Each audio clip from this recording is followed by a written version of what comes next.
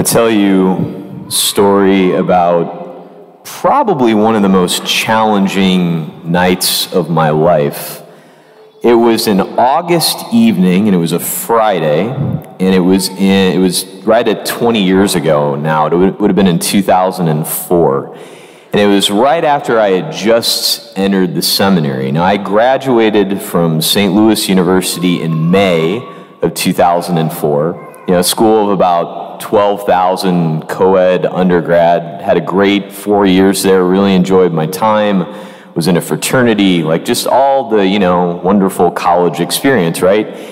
And then fast forward to that Friday, August night at the Pontifical College Josephinum, where I was no longer with 12,000 co-ed undergrad. I was with about 130 of some of the weirdest guys I had ever met in my life. And it was, a brand new experience. I knew that opening week of rush for the fraternity, all that was finishing up. Everybody was going to the party. And there I was at the seminary by myself.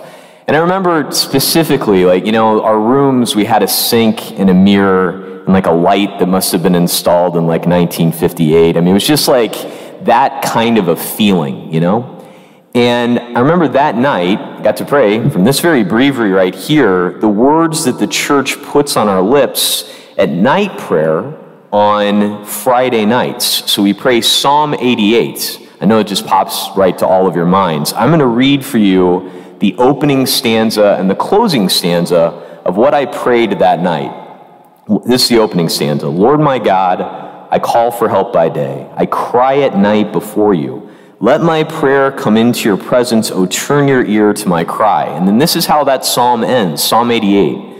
They surround me all the day like a flood. They assail me altogether. Friend and neighbor you have taken away. My one companion is darkness. There you go. Thank you. Holy Mother Church, was I consoled? Let me tell you. It's one of those things where sometimes the church gives us scripture that is not the easiest thing in the world, right? I'm sure when Dolores was getting ready to come up here and read the first reading today, here's the most cheerful ending of a first reading we've gotten in a while. I shall not see happiness again, the word of the Lord. That's literally what we just heard, right? And it's one of those things where I think it's important to point out the fact that the church recognizes the fact that, my friends, we live in a fallen world, right?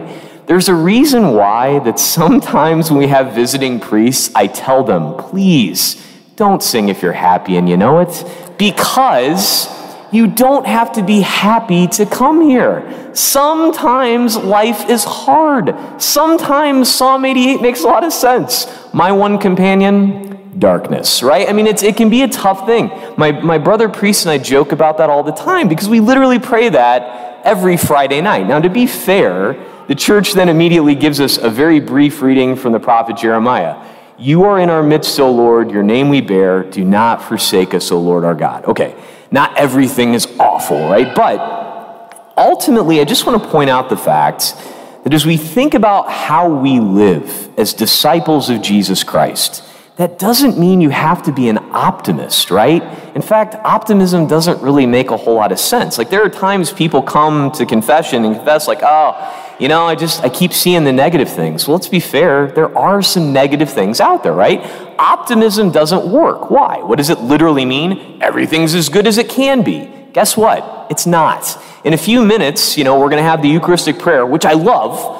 But some of you are going to kneel down, and some of you didn't pick the right pew. And our kneelers are not that comfortable yet, right? They're not as good as they can be. You're going to experience the fact that not everything is perfectly fulfilled yet, right? We did listen to the surveys. We're not there yet. We will fix the kneelers. But, it's just not there yet. But at the same token, we're not pessimists either, because what is a pessimist? It means that everything's as bad as it can be. Well, that is clearly not the case either. Look at the sunshine coming through the windows. It's a beautiful Sunday, unlike last weekend, right? Here it is. It's glorious. And I was mentioning to the deacon on the way in today, I think it was about 3 years ago now, that we're like, all right, we're done with outside masses. The frostbite at Mass is just getting to be too much. Let's come inside. we're inside again. It's great, I love conventional heating. It's very helpful, So, yes, things are not awful. They're not as bad as they could be.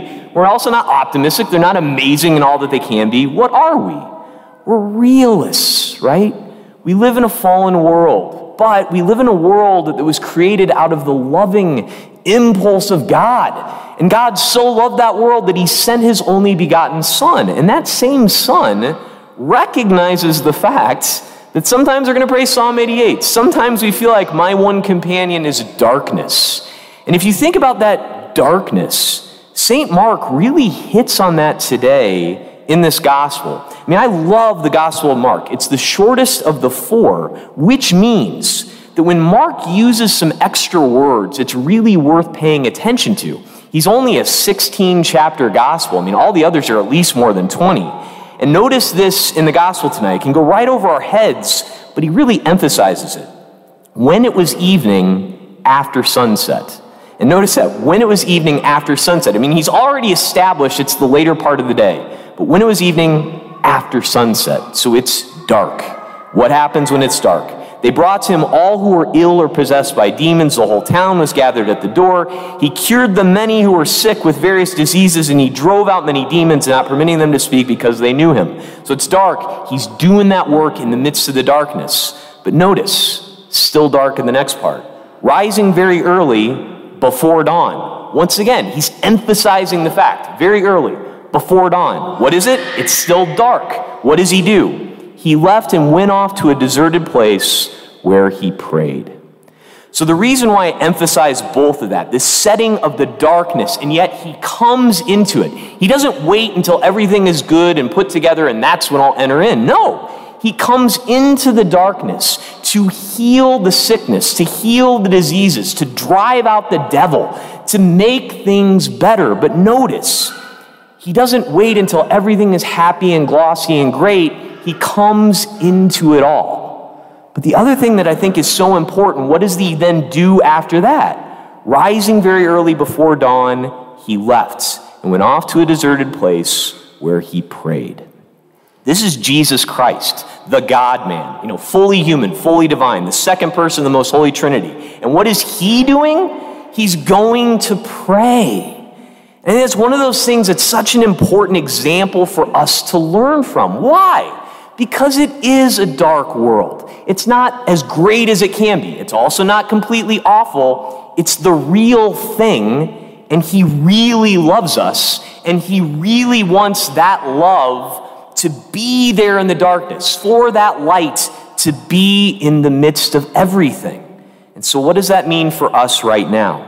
Well, here we are, just today's the 14th, 10 days from Ash Wednesday. How do I know that? Because this year Ash Wednesday is on February 14th. You're welcome, right? Ash Wednesday and Lent. As Jason Finnerty in the school put it, they go together like chalk and cheese. It's an amazing thing. We get Ash Wednesday and Valentine's Day all on the same day this year.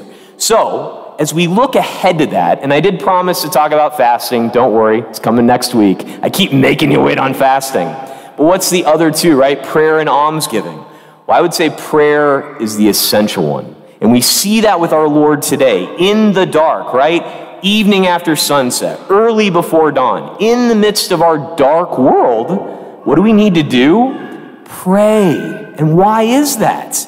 Because we get to link on to the real, to not be overcome by the darkness, to realize that Jesus Christ, the light of the world, has come into this, and he wants us to be with him. And I would say take the next 10 days to figure out how you are going to make more time to pray, to be with him. And I have 3, hopefully practical suggestions for that. 3 things that I want to challenge you to do in the realm of prayer during Lent, okay? The first one, pray the rosary. Now, I know the rosary can be kind of intimidating, like, oh my goodness, it takes so long. To be fair, it really doesn't. John led us before Mass today. It took like 20 minutes. We go pretty quick.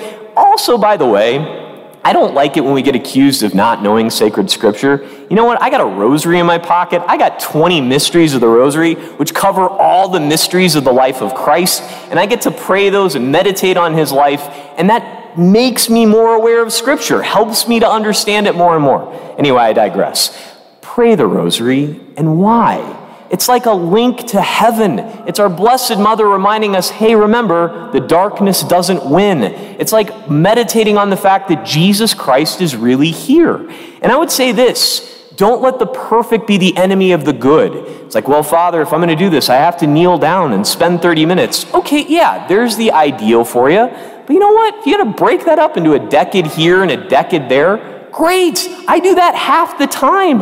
Like if I, praying one decade on the way to the rectory, one on the way here, couple on the way to the hospital, couple going over there. I mean, you get it done pretty quickly. And you know what? Doing it that way, as opposed to not doing it, is a whole lot better, right?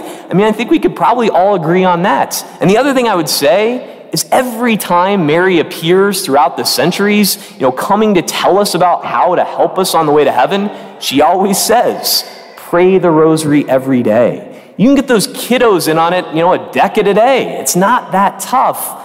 Enter with that going into Lent. Number 2, go to Mass more. And this is the thing that I would say. As of right now, yes, we are obliged to come once a week. I will be perfectly honest with you. I don't know how people do it only going once a week. I'm not strong enough for that. I have to have Mass every day of the week. You all are stronger than me. You don't need it that often, right? But I would say this, come at least one extra time during the week. Look at the schedule. We got 3 early ones, Monday, Tuesday, and Friday at 7 a.m. We got the late one Wednesday at 5:15. We've got the school one at 8:30 on Thursday. We also have the early one at 8 on Saturday. And if you didn't catch all that, we've also got a bulletin. So come out for at least one extra Mass a week during Lent. Make that time. Because why? Sometimes in the midst of the week, it feels pretty dark. Let him enter in with you. The final thing that I would say is make a little bit of time of just going to a deserted place, so to speak, and talking with him. If the Son of God needs to do that with the Father, we certainly need to do that with him. I mean, even if you're never doing that now, 5 minutes. Just take 5 minutes and just be with him. And what does the Lord do? We just heard Flora beautifully sing it. Praise the Lord who heals the brokenhearted. Open up your heart to him. Don't be afraid to say, oh, I can't let him into this part of my life. It's so dark. No, he wants to come into the darkness. He wants to be there with you. And if you're having a hard time jumping off, I just don't know what or who to pray for, pull out your phone. Scroll through the contacts. Look at this person. Oh my gosh, I haven't called him in a long time. I should probably be praying for him. Or look through your pictures. Whether it's been 20 years or 20 minutes, there's something to see that either needs prayed for or gratitude or just recognizing the fact that we live in a real world, that God loves so much that he wants to be a part of it. And when we draw aside and when we pray and when we're with him, we see more and more there are so many good things, that he wants to be in the midst of all this with us. So take the next 10 days. Ask for that grace to know, Lord, where are you calling me to grow in this prayer? I recommend the Mass, the Rosary, a little bit of meditative time. Because when we see more and more that the darkness is not our one companion, right? That ultimately it's our Lord who wants to be with us and wants us to draw closer to him this Lent and always. Praise be Jesus Christ.